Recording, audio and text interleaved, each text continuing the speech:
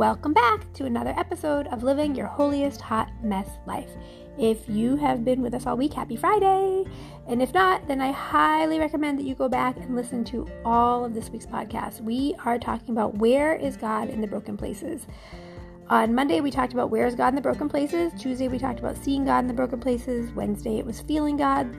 Thursday was hearing from God. And today, we are talking about trusting God in the broken places, because I feel like if we don't trust God in the broken places, then we're not going to be able to see, hear, or feel Him. So I want to go back to the beginning of Psalm 91. We've been in Psalm 91 all week. Again, please go back and listen to the other podcasts. I pray that they are going to be a tremendous blessing for you in the broken places. And we're going to read through the whole Psalm all at once. And then we're going to read and highlight verses 1 and 2. So beginning of verse 1. Whoever goes to the Lord for safety, whoever remains under the protection of the Almighty can say to Him, "You are my defender and protector. You are my God, and you I trust. He will keep you safe from all hidden dangers and from all deadly diseases. He will cover you with His wings. You will be safe in His care. His faithfulness will protect and defend you.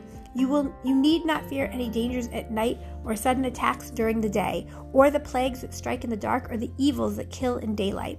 1,000 may fall dead beside you, 10,000 all around you, but you will not be harmed. You will look and see how the wicked are punished. You have made the Lord your defender, the Most High your protector. And so no disaster will strike you, no violence will come near your home. God will put His angels in charge of you to protect you wherever you go. They will hold you up with their hands to keep you from hurting your feet on the stones. You will trample down lions and snakes, fierce lions and poisonous snakes.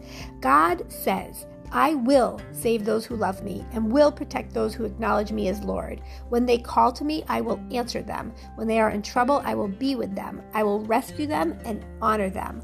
I will reward them with long life. I will save them. Whew, hallelujah. Hallelujah. So, a lot of times while we live our holiest hot mess lives, we find ourselves in broken places. If you didn't hear the beginning of this week, I talked about my personal broken place that I found myself in right now. And it can be completely debilitating. It can make our brains not work the way they're supposed to, and it can make our bodies not work the way they're supposed to. And if you are in a broken place, it's a broken place because you feel broken. And a lot of times Satan manipulates us to forget that God is right there with us in the broken place. And so I wanted to end the week remembering and being reminded and reminding you all, reminding myself, that we can trust God in the broken places.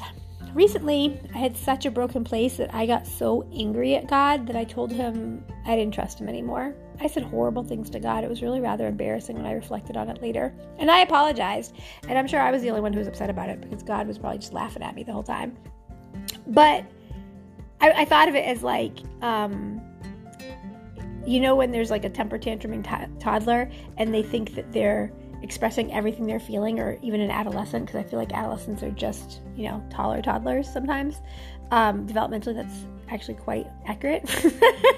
But anyway, I feel like sometimes there are times, I'll speak for myself, in school with my middle school students who I love so dearly, there are times where they're just like saying all this stuff and they think they're making such a good point, or they think they're telling me all about myself and my perspective.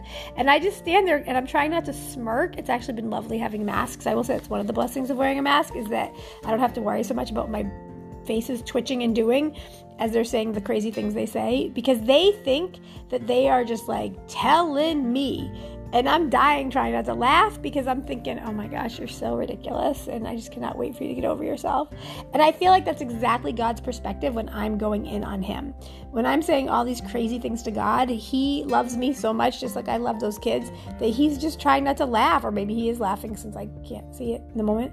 And He's just trying not to laugh because He knows that at some point I'm going to realize how crazy I sound, and at some point I'm going to realize that He does know better than I do, even though sometimes I question Him, because I'm a human being with flesh and I get obnoxious, just like adolescents and toddlers can be obnoxious. And so I say that to say, don't be afraid to tell God how you're feeling. God's bigger than our anger. He can handle our anger. But also, don't ever give up on God, because God will never give up on you. I know we hear that all the time, but it is so, so true. And so for me, getting so mad to the point where I was like, I don't trust you, I didn't mean like literally I don't trust God. I meant like with this situation, I don't trust you because it's taking longer than I thought I could handle. And so as I feel like I'm cracking and crumbling under the stress of it all, I got really angry with God, and I was like, I thought you were going to fix this by now. Like, how long is this going to last?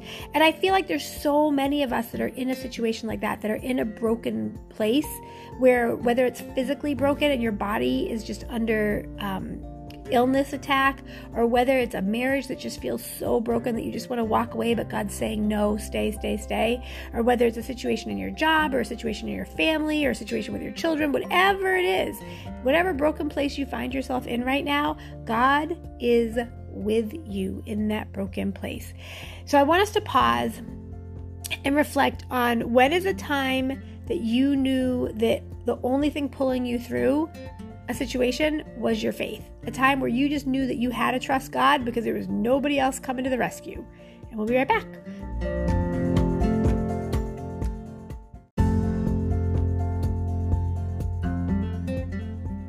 When I look back at some of the more chaotic, more broken places of my holiest hot mess life, I think about how there were times where things were so bad I had to trust God, or else I was going to literally lose my mind. And I remember, I hope this is an example that's going to bless somebody. I'm not really a cat person, but I had 2 cats who thought they were dogs, and they were just so much fun, and I loved them so very much. And I'm more of a dog person, but dogs are a lot more work. So I had these 2 cats. I'd had them since they were kittens. They were like my children. I just adored them, and they adored me too. And they both got 2 different types of cancer and died very suddenly, like 3 months apart. And it was like less than 2 months apart. And it was so sad, and I was so devastated. And I had so many people praying for me, and I had a friend say that she thought it was going to take me out. Like, she didn't know how I was ever going to recover from that. And she was worried. I had one person say that they were worried about my faith in the midst of how that all went down.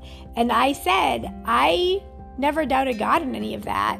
I said, I was just so busy clinging to him that I knew he was the only way I was going to get through that. There was nothing that was going to get me through that grief but God. And that's not the only time I've lost. I mean, I've lost so many people where I've been in that same exact place as with those 2 little kittens that I loved. I shouldn't call them kittens because they were 15 when they passed. But it was just so shocking to me. Like, I just knew I was going to have them for like 20 years. I never imagined that they were going to be gone like that. And so in that grief, I was clinging to God. I was trusting every day. I was trusting that God was moving in the midst of it. And he was showing up in so many different ways and blessing me. But there are times where we are just knocked down and overwhelmed by the broken places in our lives, whether it's rage or whether we're just so sad that we're just incapable of functioning, whether it's just a situation is just so wildly out of control, or there's just so much sickness in our bodies that we can't even move. Whatever the broken places are, church hurt. Ooh, Holy Spirit. Church hurt. There are so many broken places in church where someone in church has hurt us. Ooh, Lord, my God. It is so hard to trust God in church hurt. But I want to encourage us that we need to recognize that it is an act of Satan. He wants us to stop trusting God. He lies to us. Think about him back in the garden with Adam and Eve. It's the very first example of Satan's manipulation and lying, in that he tells Eve, did God really say that? He wants Eve to question what God said so that he can mess her up. And so it's interesting that we know that God said to them, God said to Adam and Eve, you're free to eat of any tree in the garden, but you must not eat from the tree of the knowledge of good and evil, for when you eat from it, you will certainly die. So that's what God said to Adam. Eve wasn't even created yet when God said that to Adam. So God said that to Adam, and then Adam obviously said it to Eve, because when Satan confronts her, he says to her, did God really say you must not eat from any tree in the garden? And she says, we can eat fruit from the trees in the garden, but God did say, you must not eat fruit from the tree that's in the middle of the garden. You must not touch it or you will die. So first of all, God never said don't touch it. And second of all, Satan then says you will not certainly die. Like, you absolutely won't die, which is a lie. It's a lie, because that's exactly what happened, right? They ate the fruit and then God allowed their bodies to decay and die. And so we have to recognize that anytime we feel that we're not trusting God, that's from Satan. He wants us to think of God as a liar because Satan is a liar. And so we need to be bold and courageous in the Lord so that we can stand on his promises. Going back to Psalm 91 verses 1 and 2, whoever goes to the Lord for safety, whoever remains under the protection of the Almighty can say to him, you are my defender and protector. You are my God, in you I trust. Please, please, please. Make sure you are in the Word of God. Make sure you are praying. Make sure you are listening to praise and worship music. Make sure you have sermons that you are listening to that are pouring into you, that are from true Bible-believing preachers. Make sure you are at a Bible-believing church. If you can't physically be in one, find one online. There are so many out there. But you need to surround yourselves with people who are doing exactly what verses 1 and 2 say, so that you also are doing it. And when you stumble, when you fall, when Satan has caused so much chaos that you're falling apart in the broken places, you need to have an army of people around you to bring you back to the light of the Lord. And if you are trying to do this on your own, you're never going to be able to do it. God designed us to be in community with other people and to be in community with him.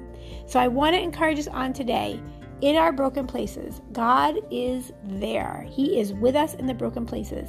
And when we position ourselves and continue to go back to God and rely on God alone and trust in God alone, that we will be able to see and feel and hear him even in our broken places.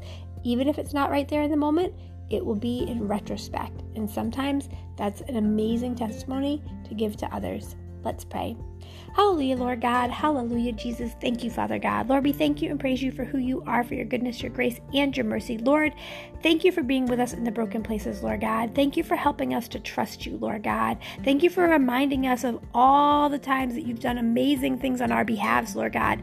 Lord, I know Satan tries to convince us of the bad times and the moments where it feels like you're nowhere to be found. But Lord, we know that you are always with us. We know that your word has promise after promise after promise of who you are and who you are to us and who we are to you and how you are with us, Lord God. We know that your word says you will never leave us nor forsake us. We know that your word says that you loved the entire world so much that you gave Jesus as a living sacrifice, that he would pay for all of our sins so that we could be in right relationship with you, Lord God. Father God, help us. Help us to see you in the broken places. Help us to feel you in the broken places. Help us to hear you in the broken places. Help us, Lord God, to walk by faith and not by sight, Lord God. For we know that you and you alone are trustworthy, Lord God. And we know that you're working things out for your glory and our good, Lord God. Help us to continue to stand on your promises and trust and believe in you and your holy word as we live our holiest hot mess lives. In Jesus' precious name, amen. God bless you. I truly, truly pray that this was a blessing for you. I pray that you will like, share, and subscribe, and that you'll come back to hear more tips and strategies on how to live your holiest hot mess life. God bless.